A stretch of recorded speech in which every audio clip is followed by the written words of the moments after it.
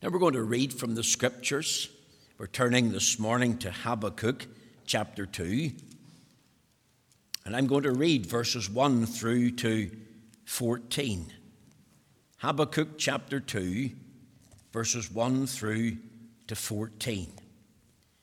Let's hear the word of the Lord. The words will come up on the screen, but if you have your own Bible, then we would encourage you to open it and read together the words. It's good not only to hear the word of God, but it's good to see the word of God. Habakkuk chapter 2, verse 1, reading, of course, from the Authorized Version. I will stand upon my watch and set me upon the tower, and will watch to see what he will say unto me, and what I shall answer when I am reproved. And the Lord answered me and said, write the vision, and make it plain upon tables, that he may run that readeth it. For the vision is yet for an appointed time, but at the end it shall speak and not lie. Though it tarry, wait for it, because it will surely come. It will not tarry. Behold, his soul which is lifted up is not upright in him, but the just shall live by his faith. Yea, also, because he transgresseth by wine, he is a proud man. Neither keepeth at home, who enlarges his desire as hell, and is as death, and cannot be satisfied, but gathereth unto him all nations, and heapeth unto him all people. Shall not all these take up a parable against him, and a taunting proverb against him, and say, woe to him that increaseth that which is not his? How long? And to him that ladeneth himself with thick clay, shall they not rise up suddenly that shall bite thee, and awake that vex thee? And thou shalt be for booties unto them, because thou hast spoiled many nations. All the remnant of the people shall spoil thee because of men's blood, and for violence of the land, of the city, and of all that dwell therein. Woe to him that coveteth an evil covetousness to his house, that he may set his nest on high, that he may be delivered from the power of evil. Thou hast consulted shame to thy house by cutting off many people, and hast sinned against thy soul. For the stone shall cry out of the wall, and the beam out of the timber shall answer it.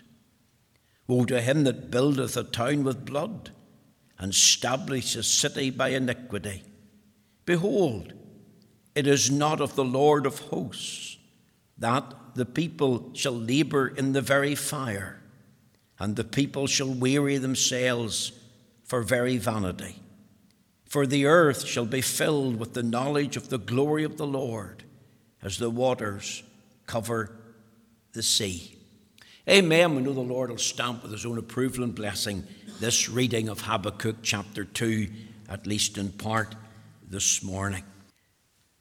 Now, my text this morning, as we continue a series of expository sermons in the book of Habakkuk, is found in chapter 2, verses 1 to 3. And my theme today is entitled, The Marks of a Genuine Man of God. Now, Habakkuk means a wrestler. His prophecy contains the book that bears his name, is not like any other in the other 11 minor prophets. He's not preaching a series of woes or judgments upon Egypt, Assyria, or Babylon, or even addressing his own nation. the land of Israel or the territory of Judah. Habakkuk, remember, is wrestling with the Lord. He is addressing the Lord. He is reasoning with him. And the prophecy is all about his reasonings and the Lord's replies. We know nothing of his background. We know nothing of his call to be a preacher. What we do know is this, that he's a genuine man of God. He's one who knows God. He's one who has given himself to prayer. And in chapter 1, we have seen the burden of a broken-hearted man. He is burdened and broken-hearted for the explosion of iniquity, idolatry, and immorality that has burst upon the life of Judah. He sees the political system crumbling. He sees the social fabric of the land being eaten away. He sees morality brought to the very mire. He sees religious apostasy. And he's praying for revival. He's praying for God to come. And yet as this man wrestles with the Lord in prayer, he's perplexed. The Lord doesn't seem to hear. The Lord is not answering his prayer or appear to be answering his prayer.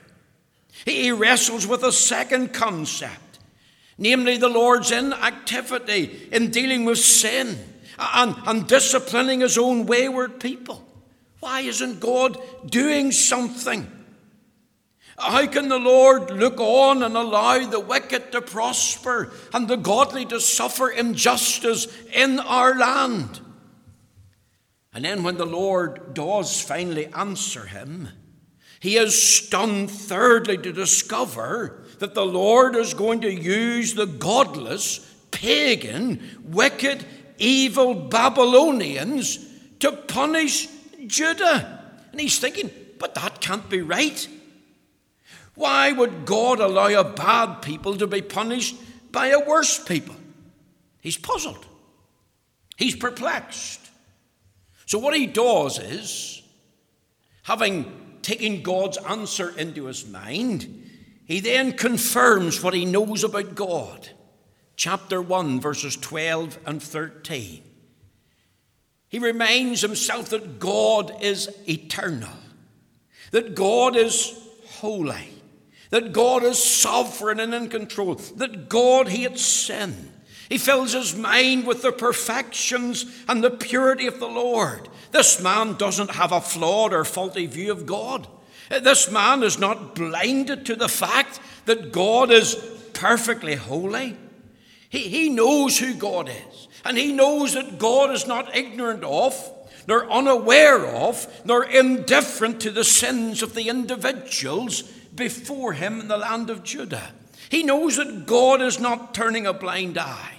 He says to the Lord, "Thou art of purer eyes than to behold evil, and canst not look in iniquity." Do we not see a parallel in our day? When I read through Habakkuk, I know that this too is a day of drunkenness, a day of dishonesty, a day of disobedience. We too have an explosion of immorality and iniquity and idolatry. Is this land, even the land of Ulster, not known for its violence and bloodshed? And what about the sins of greed and pride and lust and grievances? And then add into the mix the backsliding apostasy of a professing Protestant church. And here's a question for me today. Am I burdened over the state of true religion in my wee country? Am I burdened and broken for the state of things in the church? You see, we have many unanswered questions as we wrestle with God like Habakkuk. No answers to prayer. Why is God not dealing with sin? If we put it in a modern parlance, why has God allowed the evil of abortion to be foisted on Northern Ireland? Why punish wicked Judah, Habakkuk's thinking, using the evil and more wicked Babylonians? You see, he sees so many things wrong. And then he begins to ask himself, how should I be living for God in this day? Listen to what he says in chapter 2. Follow with me in verses 1 to 3. I will stand upon my watch and set me upon the tower. I will watch to see what he will say unto me and what I shall answer when I am reproved. And the Lord answered me and said, write the vision and make it plain upon tables, that he may run that readeth it. For the vision is yet for an appointed time. But at the end it shall speak and not lie. Though it tarry, wait for it, because it will surely come. It will not tarry. You think of Habakkuk. Young people, listen. It means a wrestler. And here's a man wrestling with God who's perplexed in his mind, and he's asking himself, Lord, are you listening to me? As he prays. And then he's asking a second question, Lord, are you sure you know what you're doing? Lord, is these marvelous works, or is this a monumental wrong? And he's wrestling with that. And then he's asking a third thing, Lord, how can I live for you in this evil, wicked day? And that's what he's answering in chapter 2, verses 1 to 3. I want you to notice three things here. First of all, their godly resolve he exercised. Look at chapter 2, verse 1. I will stand upon my watch and set me upon the tower, and will watch to see what he will say unto me and what I shall answer when I am reproved. So I want you to think of Habakkuk, this wrestler with God, now waiting on the Lord and watching for God to come. He's watching for God to come and answer him. The prophet is very determined here to wait on God so that God can come and satisfactorily answer him, even if God comes to reprove him. And the thought is of God coming to argue with him. And God coming and saying to him, Habakkuk, how could you question whether I'm listening to you or not? How could you question my marvelous works? How could you question this or that? And in this resolve that he exercised, I will stand upon my watch and set me upon the tower. I want you to think of his resolve to pray. You see, Habakkuk is a man of intense, passionate prayer. He's a prayer warrior. And the Church of Jesus Christ needs prayer warriors today. He's a man who wants concrete, definite answers to his prayer requests. Look at chapter 1 and verse 2. It says, O Lord, how long shall I cry? Think of that. How long shall I cry? This man has commenced praying, and this man continues to pray. And even in the watchtower, as he stands there to watch, he's standing watching, but he's waiting on God to answer him. So he's praying on. It's inferred. He's praying through.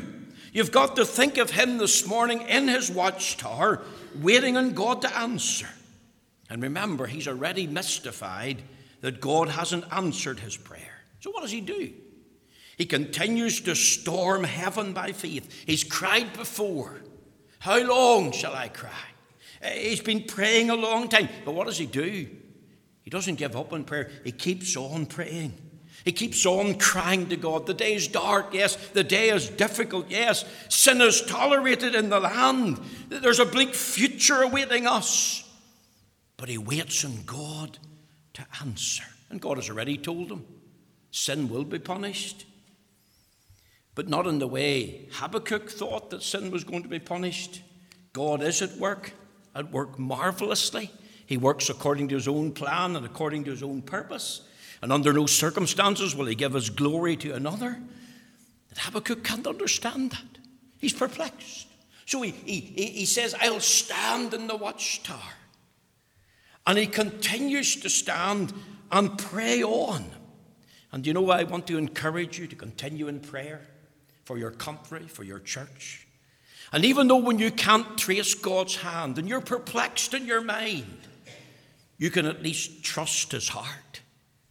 We need to learn to pray on, learn to pray through. We need to come to the place of peace and the place of victory. And we're only going to do that when we get alone with God.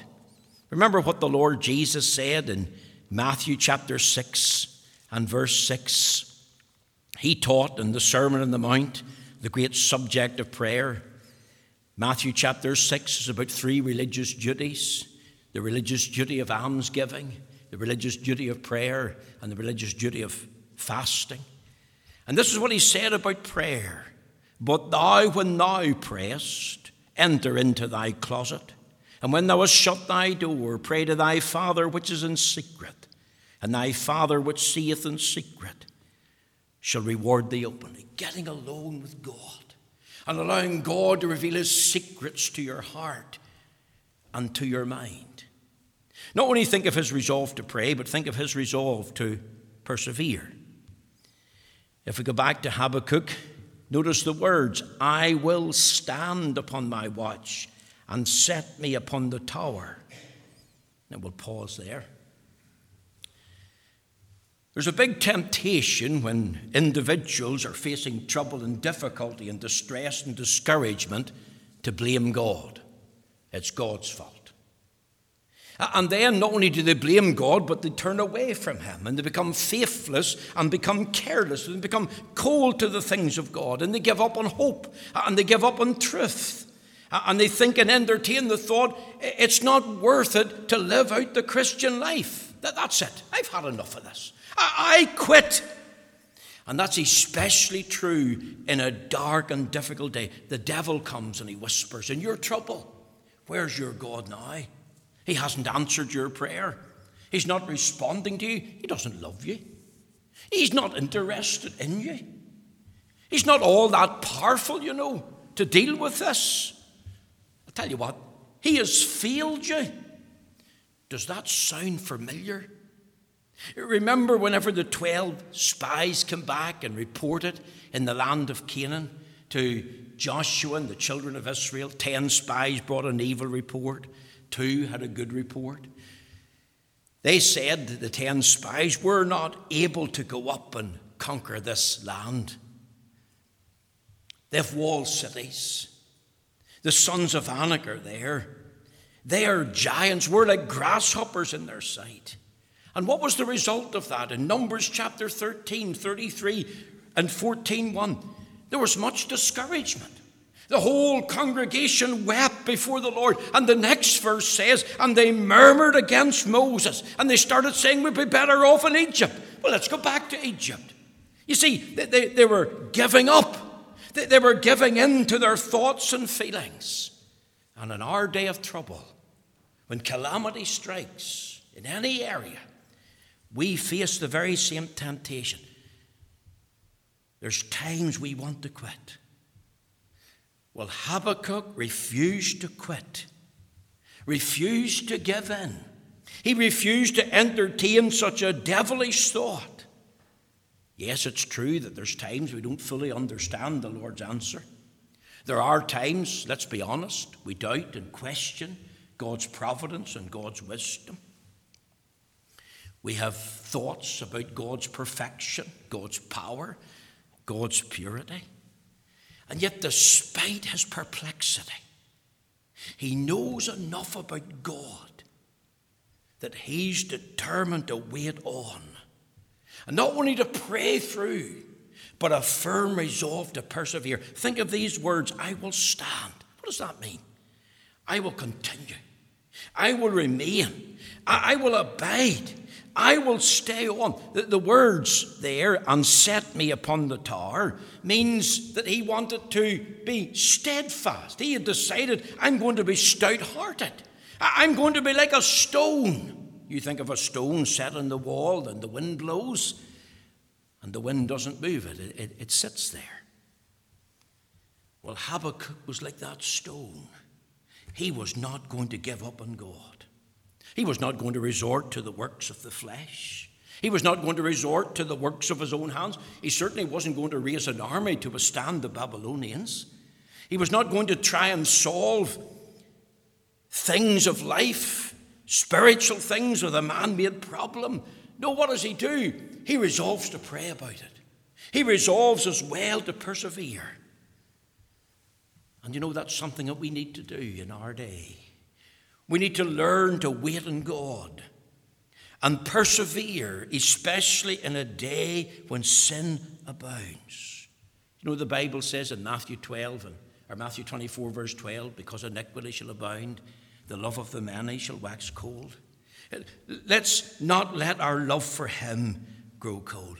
Let's learn as we wait on God not only to pray on, but to persevere. We need to experience true grit. Yes, this is a day of religious apostasy.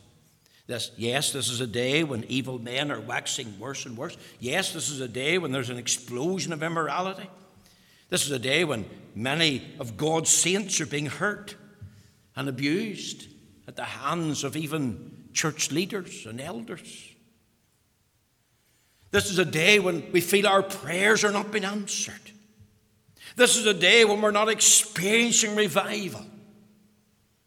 This is a day when God's plan for us seems strange and confusing. And what is the solution? To give up on God? To abandon him? To go and join the world? To let's do what the ungodly says and go down to the pub and have a party? Is this a day to forgo the means of grace? To go back from following Christ? To give in to sin and unbelief and listen to the devil? Is this a day to abandon the house of God on the day of God? Is this a day to turn away from the word of God and the worship of the Lord? No, that's not what Habakkuk did. He resolved to pray. He exercised prayer, but he resolved to persevere. Can I tell you something else? He resolved to be patient. I believe that Habakkuk exercised a spirit of godly patience, and we need to be patient. There's a story told about a preacher, Dr. Philip Brooks. I believe he was an American, and he was in a study one day, and he had a study in his house, and he was pacing up and down, and a individual wanted to speak to him. I believe it was one of the associate pastors of the church, one of the junior men, and he knocked on the door of the study. There was no answer, but he could hear voices. So he sort of opened the door and popped his head on in, and he could see Dr. Brooks pacing up and down. And he said to Dr. Brooks, "What's the trouble, Dr. Brooks?" And this was the answer: "Trouble! Trouble, young man! I'm in a hurry, and God is not." Do you ever feel like that? Because that's the way Habakkuk felt. He was burdened. I want you to see, I've tried to enter into his shoes. He was a burdened, broken-hearted man for the state of things in his land. And he carried that burden a long time. And he's carried it to God. And he's been patiently waiting. And he's still going to wait. He has to learn and discover that God's ways are not our ways. And he has to learn that God is never in a hurry to fulfill his plan and his purpose. And isn't it a vital part of Christian living that as we wait on God, as we exercise godly patience, that's hard and difficult for us? You see, we expect instant answers, don't we? Could I just tell you, God can and does give instant answers. And I could give you some illustrations practically, but I could give you some illustrations biblically. But many, of course, go to McDonald's, and we all like going to McDonald's. Well, I do. Fast food, you're hungry and you want something instantly. But do you ever notice how many's in McDonald's? And I suppose this is true of me. I'm so impatient. I can't wait for the girl to take the order. I can't wait for the order to come. I can't wait for the machine to work. If you were getting a Chinese meal last night, you've been standing outside for 30 minutes, and maybe even longer. Deliveries were taking a very long time. Nothing to do with the delivery driver, by the way. There's a cooking problem. We have motorways that are faster and better than previous years and generations. But you think of the amount of road rage. get in your car and you put your foot to the accelerator and you drive at a furious speed to get from A to B. Probably with little thought of our safety or our well-being or other road users. You see, patience is so hard for us. It's certainly so hard for this preacher. But do you know what the Bible says in Romans chapter 5, verses 3 and 4? Tribulation worketh patience. So sometimes whenever trouble comes, let's think God has allowed the trouble for a variety of reasons, and here's one of the reasons, to teach us to be patient. And the Bible then goes on to say in Romans chapter 5, verse 4, that patience worketh experience. James 5 and 7 and 8 says this, Be patient therefore, brethren, unto the coming of the Lord.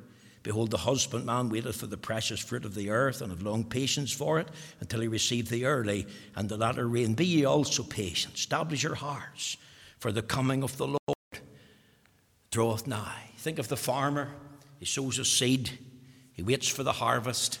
The harvest isn't instantaneous. It doesn't appear immediately. See, there has to be a waiting time. There has to be patience. And James is using the argument there to say to be patient unto the coming of the Lord. The coming of the Lord is going to happen, but we have to tarry, we have to wait for it. Some people are saying it's not going to come. Why bother wait? Let's throw up on this promise. It's not going to happen. But James is saying be patient unto the coming of the Lord. James 5 also talks about the patience of Job.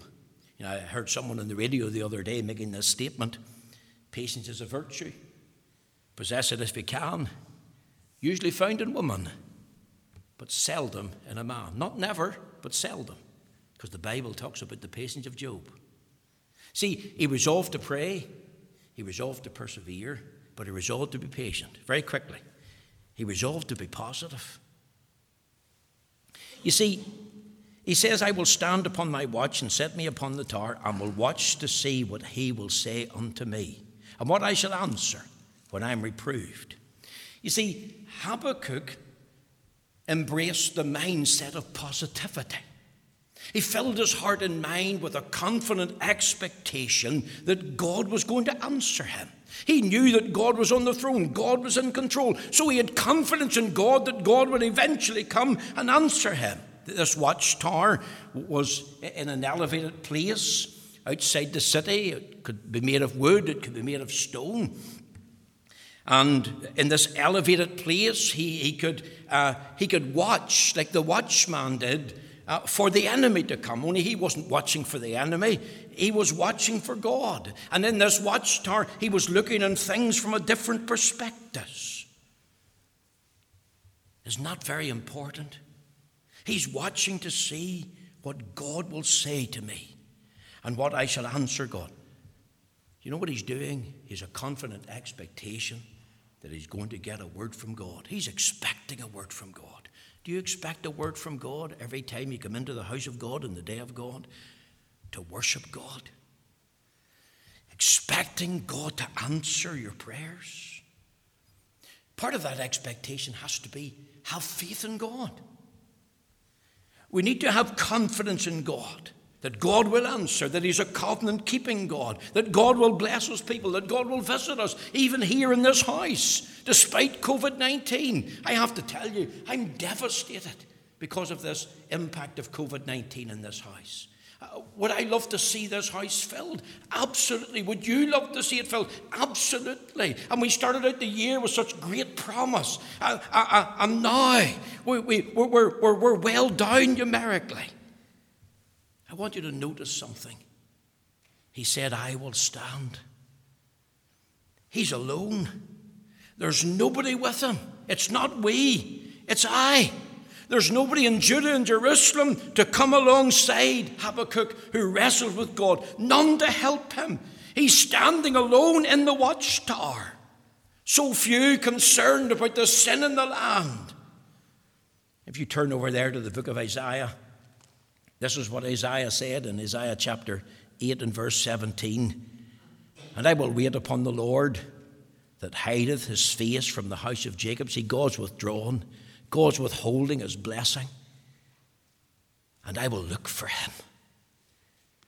I think of those words, I will wait upon the Lord that hideth his face from the house of Jacob, and I will look for him. That's the mindset of Habakkuk. He's resolved to be positive. He's looking for God. He's looking for answers. That's the godly resolve that he exercised. I want you to see, secondly, the godly revelation he embraced. Look at verse 2. And the Lord answered and said, write the vision. You see, time before the Lord is not wasted. The God of heaven answered Habakkuk. Habakkuk longed for a word from God, so he's praying, he's persevering, he's patient, he's positive, he expects an answer, he longs for an answer, he wants God's blessing, and he's confident that it will come. And notice what verse 2 says. And the Lord answered me and said, write the vision. Notice the prophecy he recorded. Write the vision. And then he added the words, and make it plain upon tables. You see, God is a message for his people. Think of that. In this day of discouragement and disillusionment and despair, decline, depression, disappointment, if that's the state and heart of your mind, God has a word for you. God has a word for us. And you see, it's important then on the day of God, the Sabbath, to come to the house of God. It's important that we worship the Lord. And I realize that many physically can't be here, but they are joining us in the online studio. And as we come into his presence this morning, and as we meet with him, we meet with him for this purpose, that we might hear his voice, because there's something he wants to say to us, something that he wants us to hear. Isn't that remarkable? Notice the words here, and make it plain upon tables. What does that mean, young people? Does that mean he was to write it on a wooden table? No. The thought is of a clay tablet. Because remember, in those days, they had no BBC, praise the Lord, and no Sky Television, no CNN. And if you think of the marketplace where everybody went to buy things, then they put information for that city or that village on a clay tablet. And it was like putting the news on for the individuals to come and read if they wanted it. And isn't it wonderful that here we are studying the book of Habakkuk, and we wouldn't be studying this book if we had not received this instruction from God to record it and to write it down. He was making it permanent. This was the news of the day. He wanted the others to talk about this and to see this. He wanted the public to see it. He wanted to make it plain so that generations to come could read it and benefit from it. Isn't that remarkable?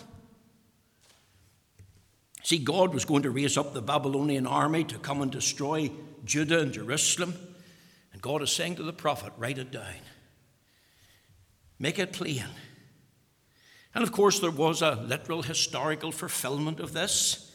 We're already seeing that in the book of Daniel, 606 to 586 BC. 3 times Nebuchadnezzar came with the Babylonian army to Jerusalem. And in 586, utterly destroyed the city and ransacked the temple, burned it to the ground, burnt the gates. Then the Babylonians, God says, well, they're going to be destroyed. I'll destroy them by another kingdom, this time the Medes and Persians. And that literally happened. Historical fulfillment, 539 BC. It's not going to tarry. You see, notice he says here in verse 3, if I move on, for the vision is yet for an appointed time. See, God has a set time, a fixed time to fulfill his word. Habakkuk asked, how long, Lord? It's a mystery. He longed for an answer, and then there was no answer. And then he was learning. God says it's for an appointed time. God has an appointed time to fulfill his word. Listen to what the psalmist said in Psalm 102 and verse 13. Thou shalt arise and have mercy upon Zion, for the set time to favour her. Yea, the set time has come. Think of the words. Though it tarry, wait for it, because it will surely come. It will not tarry. Now, could I encourage you to turn over to another scripture? Turn over to the book of Hebrews. Hebrews chapter 10. Look with me at this time.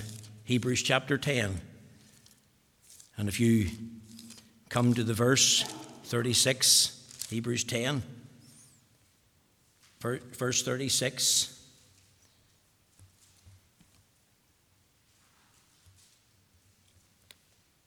he says, "For ye have need of patience, that after ye have done the will of God, you might receive the promise. For yet a little while, and he that shall come will come, and will not tarry. Now the just shall live by faith. But if any man draw back, my soul shall have no pleasure in him. But we are not of them who draw back unto perdition, but of them that believe to the saving of the soul." He's quoting from Habakkuk chapter 2, verses 2 and 3. Paul's using this as an illustration. He takes out the word "it," referring to the Babylonians, and he puts in the word "he," which can be done. And of course, it's a reference to Christ.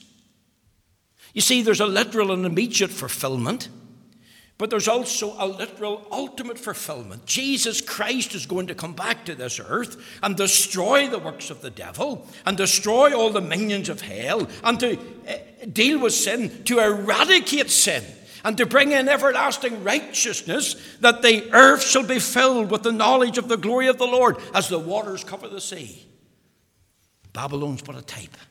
The Medes and Persians are a type. The Romans are a type. The Grecians are but a type.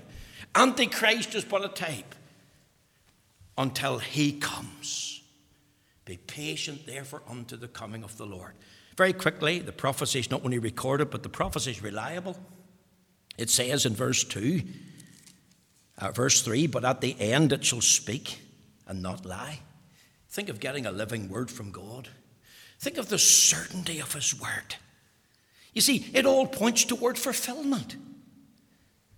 God's word is completely reliable. You can read it and rely on it. It's more reliable than the news and the news, because there's a lot of false news about. God's word's not false. God's word will not fail you. God's word will not be forgotten. See, many were asking in Peter's day, if we link it up, 2 Peter chapter 3, verses 4 to 9, where's the promise of his coming? Long since promised, hasn't come yet. Peter talks about the flood. And then he talks about the fire that's yet to come. And he says, but the Lord will not delay his coming, as some men count slackness. Why? Because he's a set time to come. God is eternal.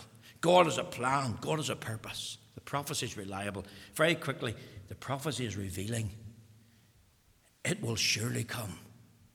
The word surely is an adverb, and it means it will come, and come quickly.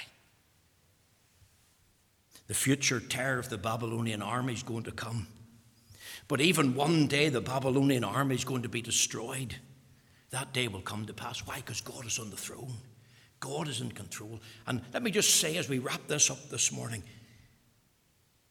all that's happening in our world,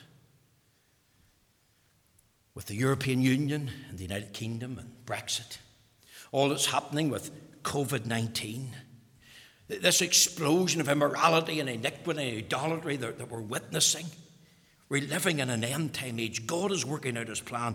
God is working out his purpose. I believe God has created time. God is not controlled by time. We are subject to time, but God is not. God is always on time. Remember, God is not in a hurry.